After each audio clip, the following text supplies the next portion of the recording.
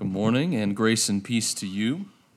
And if you were at all paying attention, I'm sure you noticed that our readings this morning all have a missional emphasis. We read, "God be gracious to me," Psalm 67, "that your way may be known on the earth, your salvation among the nations." And then again in Isaiah 49, "I will make you a light to the nations, so that my salvation may reach to the ends of the earth." And again, Matthew 9, "Beseech the Lord of the harvest to send out workers into his harvest." And there is a progression in our readings. First, there's a petition asking, the psalmist asking that the nations might know the salvation of God. Then an answer. Isaiah 49, Jesus is appointed as a light to the nations. And then lastly, there's another petition. Jesus telling his disciples to pray that workers might be sent into the harvest. And our preaching text this morning is the capstone upon all those readings. The risen and victorious Jesus says to his disciples, "You shall be my witnesses even to the remotest part of the earth." So the progression is prayer, answer, and then again prayer, answer. Jesus is appointed as a light to the nations, as an answer to prayer, and then the disciples are sent out into the world as an answer to prayer. And we find ourselves, right, here and now, likely from Jerusalem, the remotest part of the earth. We find ourselves now caught up in that latest answer to prayer. You and I, our workers and witnesses, sent out to gather in the harvest. As the scripture says, Isaiah 52, "How lovely on the mountains are the feet of him who brings good news." So this morning, I want to zero in on really one word in our passage, and that is witness. Jesus says to his disciples, "You shall be my witnesses." And surprisingly, that word, witness, stands very near the heart of the faith. And I want to consider three things. First, what witness tells us about salvation. Two, what it tells us about the church. And then three, what it tells us about our mission. So the agenda this morning is rather straightforward. It's witness in three keys: salvation, church, and mission. So let's begin with salvation. In our passage, the risen Jesus commissions his disciples, and he commissions them specifically as witnesses. Again, verse 8, "You shall be my witnesses even to the remotest part of the earth." Now, I want to talk about what it means to be a witness in just a minute. But first, I want to consider what it tells us about the nature of salvation. Now, by definition, a witness is someone who has seen something. It happened, they observed it, and therefore they're able to give testimony to confirm it. And that's the nature of the apostolic commission. The disciples had been witnesses to something. They observed something, and now they're being sent out to tell about it. So it's pretty straightforward. Now, what does that tell us about salvation? Well, in the scriptures, the most common word to refer to salvation is gospel. It's one of those words that so entered our vocabulary that it's almost lost its meaning. Well, what does it mean? Euangelion, the word in the Greek, simply means good news. In other words, what the disciples witnessed and what they're to tell the world is good news. Good news for all people. Now, being news, salvation, the fact that salvation is news, this means that the gospel is about events that happened in history. It's good news. It's a report about things that happened, and therefore the gospel is about events that happened in history. It's not a philosophical system that is a body of timeless truths, nor is the gospel a set of moral instructions, a system of rules and regulations. Very simply, the gospel is news. And it's an announcement, a report about what happened. Now, when something major happens, we usually turn on the news, and there is a on-the-scene reporter, right, standing in front of the scene telling us what's going on. And as everyone is wondering what happened, as everyone's clamoring for the details, they're there on the ground to fill in the picture. Now, it's most likely bad news, a shooting or an attack or something else, but the apostles are kind of like that. They're on-the-scene reporters, except it's good news rather than bad news. While the world was not looking, something good happened in Nazareth and Galilee and Jerusalem. And instead of people turning on their TVs to see what it is or checking their phones, the apostles are sent out into the world to tell them what happened. And the nature of their proclamation is simple. They're saying, this happened. These events took place. The apostles are witnesses. They're not philosophers or activists. They're telling us about historical events. So, the gospel is first and foremost news. It's first and foremost news. Now, why is this important? Right? Why do we need to lay this emphasis upon the fact that the gospel is news? Well, the first reason that it's important is because it reminds us that salvation has been completed. It happened while we were away doing other things. It's reported to us by the apostles after the fact.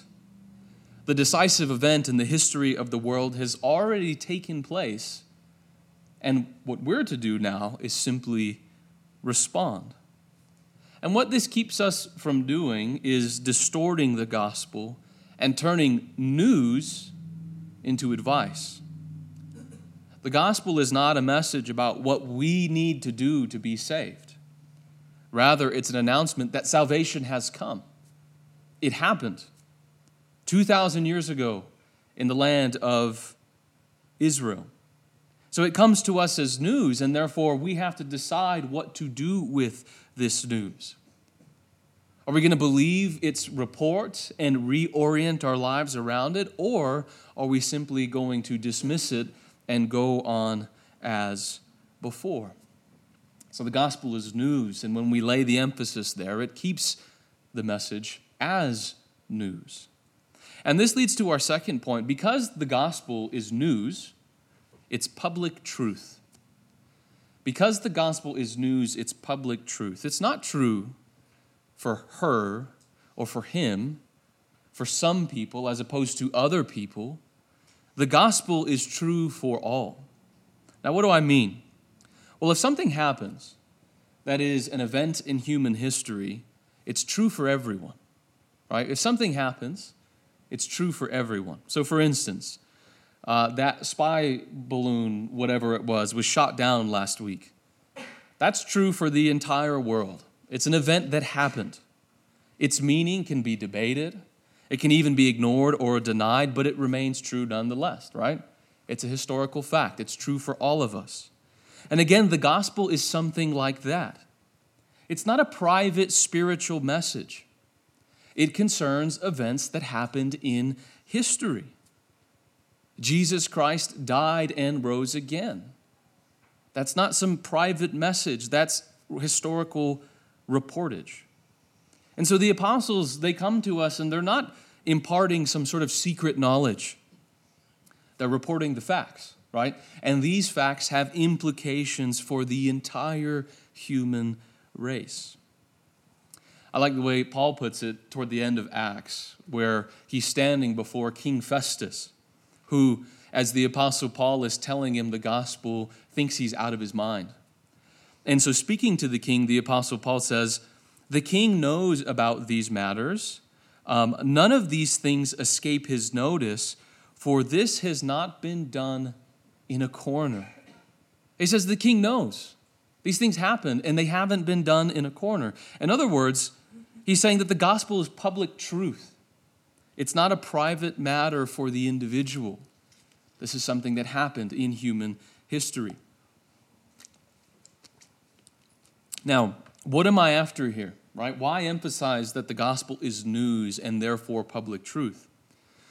Well, what I'm countering is a bad habit in our society, which treats religion in general and Christianity in particular as a private matter. Now, what do I mean? Well, in our society, religion is driven out of the public sphere, right? Essentially, it doesn't pertain to like the way we organize our lives together. It's something that it's personal. It's a matter of, pure spiritual things. And so essentially, the gospel is a matter of personal consolation, of personal encouragement, of personal inspiration. You could put it this way, it's reduced to a hobby. A person is religious in the same sense that, they would take up running or crafting or whatever they might want to do with their spare time. And so in our situation, if we accept the definition that our society wants us to, the gospel, which is news about events that have taken place in history, it's uprooted from the public domain and it's tucked safely away in a private domain called religion. And it's fundamentally then a private and personal matter. The gospel is not news about what happened, public truth, but it's about something that can be true in your heart. It's stripped of all its radical and historical consequences, and it's reduced to a matter of the relation of the individual soul to God and that alone. Now, that's a serious distortion of the gospel. And it's not long before it becomes irrelevant. Jesus becomes simply another option. He becomes another item on the menu, another lifestyle choice, right? Another sort of personal thing in your life. So what do we say, right? What's the response here? What's the right way to approach it? Well, we might put it this way. The good news is not religion. It's not relationship. It's history. It's an announcement about actual events that have happened, not a private subjective message. It's not true for some, it's true for all. It can't be said in a nice little box called religion where it's safe from the world. It touches upon every aspect of human existence.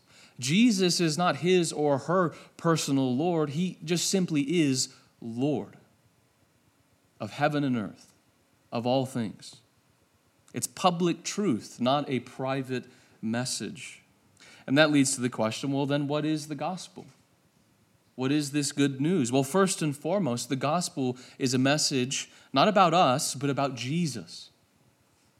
It's the report of eyewitnesses that a man put to death by the Roman and Jewish authorities has been raised from the dead.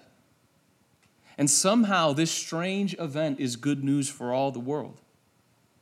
And how so? Well, this man put to death and alive again, the apostles tell us, is now putting things right.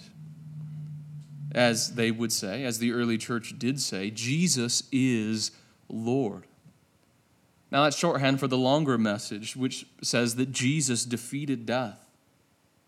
He's overcome all the forces that oppose God in the world, and he has begun a new creation. He is in the control room, and one day there will no longer be any death or mourning or pain or crying. The gospel is a message about Jesus, that he is Lord of heaven and earth and all of human history. Now, if we're honest, if we think about that claim, it is quite extravagant. A man raised from the dead in Jerusalem, crucified, has now become Lord of heaven and earth. It is a wild claim. We can understand Festus thinking that Paul was out of his mind, yet there is no historical reason not to credit the apostles' witness. When examined upon further detail, their words stack up. They would take witness to a whole new meaning and die as martyrs. That's the Greek word for witness. They would die as martyrs, witnessing with their very lives to the point of death to the truth of this message. So as unlikely as it sounds, these things did happen. So the good news is about events that happened in history, not a spiritual message if we understand that simply as isolated from the rest of the world. It's good news about what happened. And the apostles are sent out as witnesses. And that brings us to our second point about the church. So we've talked about the nature of salvation, and now let's talk about the nature of the church. And what is the nature of the church? Well, it's a community of witness. Or better, if we want to be even more accurate, the church is a community of transmission. As the church, right, the people of God, we preserve and cherish and pass along the original eyewitness testimony from one generation to another. We are a community of witnesses and transmission. It's a bit like the church as a family, and the witness of the apostles is an heirloom, right? I'm sure some of you have a treasured possession or a tradition that's been handed down in your family. Now, as the church, it's the eyewitness testimony of the apostles that is ours. This is our treasured possession. Jesus' story is that heirloom handed down from generation to generation, cherished within the life of the church. Now, it all begins with the apostles because they witnessed firsthand the events upon which the redemption of the world hangs. They were eyewitnesses. Now, why does this matter? Again, the gospel is history, and therefore the actual events as they happened matter, right? We need eyewitness testimony. And again, that's what the apostles are. They're on-the-scene reporters. Jesus appointed the 12, the scripture tells us in Mark chapter 3, verse 14, so that they would be with him. They would be with him, so they could see everything that he was doing from beginning to end. The 12 were not geniuses, but apostles. They were not exceptionally gifted men. They were eyewitnesses. They had seen something. They were there when Jesus was baptized in the Jordan, and the heavens opened, and the Spirit of God descended upon him, and the voice said from heaven, "This is my beloved Son, with whom I am well pleased." They witnessed it. They were there when he healed the sick and when he raised the dead. They were there when he proclaimed the kingdom of God and taught with authority. They witnessed his confrontations with the scribes and the priests. They watched as he went into the temple and tore it down because of what it had become. They saw him taken by the authorities, nailed to a cross, and then alive again on the third day. They stood by as he ascended into heaven. They were witnesses. And they were to tell the world these things happened.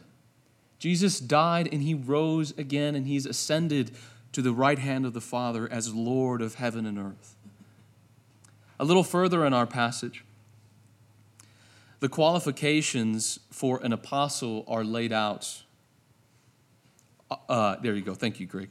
Judas betrayed Jesus and committed suicide. And so Peter stands up and calls for Judas's position to be filled. He says, Acts 1, 21 and 22, "Therefore, it is necessary that of the men who have accompanied us all the time that the Lord Jesus went in and out among us, beginning with the baptism of John until the day that he was taken up from us, one of these must become a witness with us of his resurrection." So Jesus says, "You are going to be my witnesses." The 12 are lacking one. Peter says, we need someone to fill the role. And what's required is that they would have been there from the beginning of Jesus' ministry. So in other words, it was not enough to have witnessed a miracle or two. An apostle had to be an eyewitness from the beginning. from Jesus' baptism, the very beginning of his ministry, until the day of his ascension, the very end of his earthly ministry. An apostle had to be there to see it all in order to tell the story in full. Right? Again, they would be the ones to tell the world, this is what happened. This is the story of Jesus, and here is what it means. Now, where does the church fit into this, right? Where do we fit into what we've been talking about? Well, we, as the church, are the people who have received the apostles' testimony, and we are the people who retell that testimony among ourselves again and again, right? So think about the introduction to the Gospel of Luke. He kind of describes the process for us there. He says that he's compiled all these stories and traditions about Jesus. He says, just as they were handed down to us by those who from the beginning were eyewitnesses and servants of the word. So you think about how the church developed, and it's really simple. The apostles saw the story of Jesus. They went and told the story of Jesus as eyewitnesses. People believed, and then these stories were handed down, and they served at the center of the church. And these stories were told and retold again and again and again. The church is the keeper of the apostles' original eyewitness testimony. It's been handed down from the very beginning, even to this day. And that's what we have in the New Testament, the gospel specifically. This is what happened. This is the way things went. And so before it's our responsibility to take this testimony out to the nations, it's our responsibility to witness to ourselves. Right? The same good news that we bear to the world is the same news that we must tell ourselves. And really, if we want to simplify things, this is why we gather as a church. This is why we assemble every Sunday morning. It's simply to retell the story. There are countless other stories out there that compete for our attention. And at church, we put them away and we tell the true story. We retell the story, those good events that happened so many years ago in Jerusalem. We do it in song. We do it in our readings. We do it in the preaching. We do it in the supper. We're retelling the story of Jesus. And I'll return to this in a moment, but there really is nothing else for the church to do. I have determined to know nothing, the Apostle Paul says, one of those witnesses to the risen Lord. He says, I've determined to know nothing except Jesus Christ and him crucified. So here we are, right? So many years later, retelling and rehearsing the good news. It's what the church has always done, and it's what the church always will do. So, the good news is about events that have happened in history. The apostles are sent out as witnesses to tell what happened, and the church is the place where their testimony is told and retold. And that brings us at last to our mission. The great task before us in regard to our mission is to bear witness. The great task for us is to carry forward the church's original reports.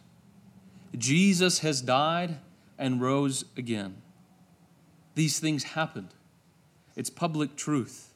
And as Lord, he offers forgiveness and entrance into his kingdom. This is a message that's true for everyone. It's a message that matters for everyone. Therefore, we must speak with courage and love. Now, about our witness, I want to say two things. First is the necessity of our witness, and the second is the nature of our witness. Now, as we noted, the church simply is a witnessing community. It was brought into being to bear witness to the resurrection, to spread the good news to all peoples. Jesus says, wait till the gift of the Spirit comes, and then you will be my witnesses. And when the Spirit arrives in Acts chapter 2, the church is constituted. And then this process of witness begins there in Jerusalem, then into Samaria, and then through the ministry of the Apostle Paul to the Gentiles, to the furthest reaches of the earth. And we find ourselves 2,000 years later as the latest link in that chain, carrying forward the original witness. This is what they saw, and this is what we are telling you. This is what happened, and here is what it means. So witness is not optional for the church. It's a necessity. The church simply is a body of witness. Like John the Baptist, we are simply the voice crying out in the wilderness. We are gesturing and pointing to the risen Lord. This is what happened. We're telling the world. In other words, the church must bear witness because it can do nothing else. By definition, right, a witness gives testimony to something other than itself. Otherwise, it's self-testimony, and therefore it's false. The church has nothing of its own. It can only point. It can only bear witness. It can only say, this is what happened. It can only raise its voice and say to the world, behold, the Lamb of God who takes away the sins of the world. All right, and it's really that simple, our mission. Anyone can point. Anyone can say, here's what happened. Here's what took place. Someone put it this way. Many have forgotten that unofficial witness bearing used to be the chief way by which the good news went around the world. I tell you, and you believe and receive, and tell someone else, and he tells others. It's that simple. It doesn't have to be complicated. Simply bear witness. And that brings us last to the nature of our witness. There's a necessity placed upon us, but the nature of our witness is proclamation. The nature of our witness is proclamation. So what is the gospel? Well, as we've said, it's news, right? It's a report about things that have happened within human history. And what do you do with news? You announce it. You publicize it. You tell it to the world. We are not first explaining something. Explanation is good and it's necessary, but that's not first what we're doing. We're not first arguing for something. We're merely telling it. Jesus died and rose again. This is what happened. So to proclaim the truth is quite simply to tell the story. It's to state the facts. It's not first and foremost our responsibility to accuse the world or to mount sophisticated arguments against it. It is rather to tell what happened. Remember, we're witnesses. That's what a witness does. This is what happened. So what does that look like? Again, tell the story. Tell Jesus' story. As I mentioned earlier, the gospel is news or an announcement about Jesus. It's primarily about him and not about us. It's not first and foremost a message about how we can be forgiven or a message about how we can go to heaven. Now, that's certainly true. But first and foremost, the leading edge of the gospel is the story about Jesus. It's the proclamation that he died and rose again to become the King of Kings and the Lord of Lords. It's a message about him. And that's what the apostles were saying. So allow me to demonstrate a minute, right? So we can, and it's not entirely a negative thing, but we could make the gospel or lead with us, right? Start with ourselves. And it goes something like this, right? You have a problem, which is sin, and therefore you're on the road to damnation. But Jesus died to save you, and now you have the opportunity to go to heaven, right? To change roads and to align with a different destiny.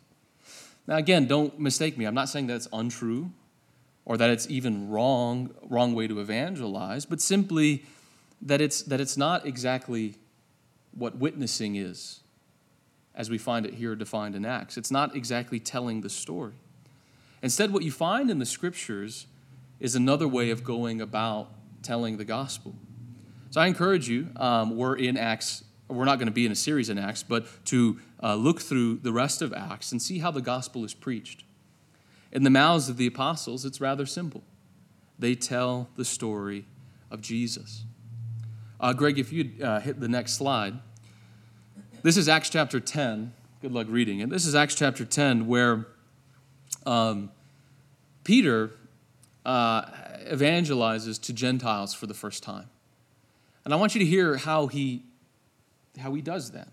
So it's a little long, but it's worth reading at length. He says, "The word which he sent to the sons of Israel, preaching peace through Jesus Christ, he is Lord of all." Then he says, "You yourselves know that the things which took place throughout all Judea, starting from Galilee, after the baptism which John proclaimed.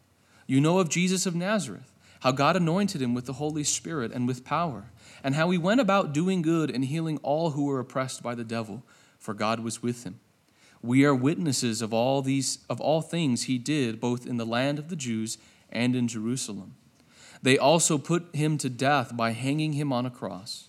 God raised him up on the third day and granted that he become visible, not to all people, but to witnesses who were chosen beforehand by God. That is to us who ate and drank with him after he arose from the dead. And he ordered us to preach to the people and solemnly to testify that this is the one who has been appointed by God as judge of the living and the dead. Of him all the prophets bear witness that through his name everyone who believes in him receives the forgiveness of sins." He simply tells the story, beginning with his baptism in the Jordan all the way to his ascension into heaven, and then he gives them the meaning. That's what it means to bear a witness, to be a witness, rather. It's simply to tell the story. These things happened, and they have universal significance. So in the end, the power is in that story. The story of the life and death and resurrection and ascension of Jesus. That's where the power lies. It's not on us to be persuasive or even confident. It's simply to bear witness, to state the facts. And that's what, as we now draw our service to a close, that's what we intend to do. To rehearse and retell the good news through the bread and the cup. To remind ourselves what had happened and and what it means. So I want to invite you forward now to receive the elements, to return to your places in thanksgiving, and I'll lead us in celebration in just one moment.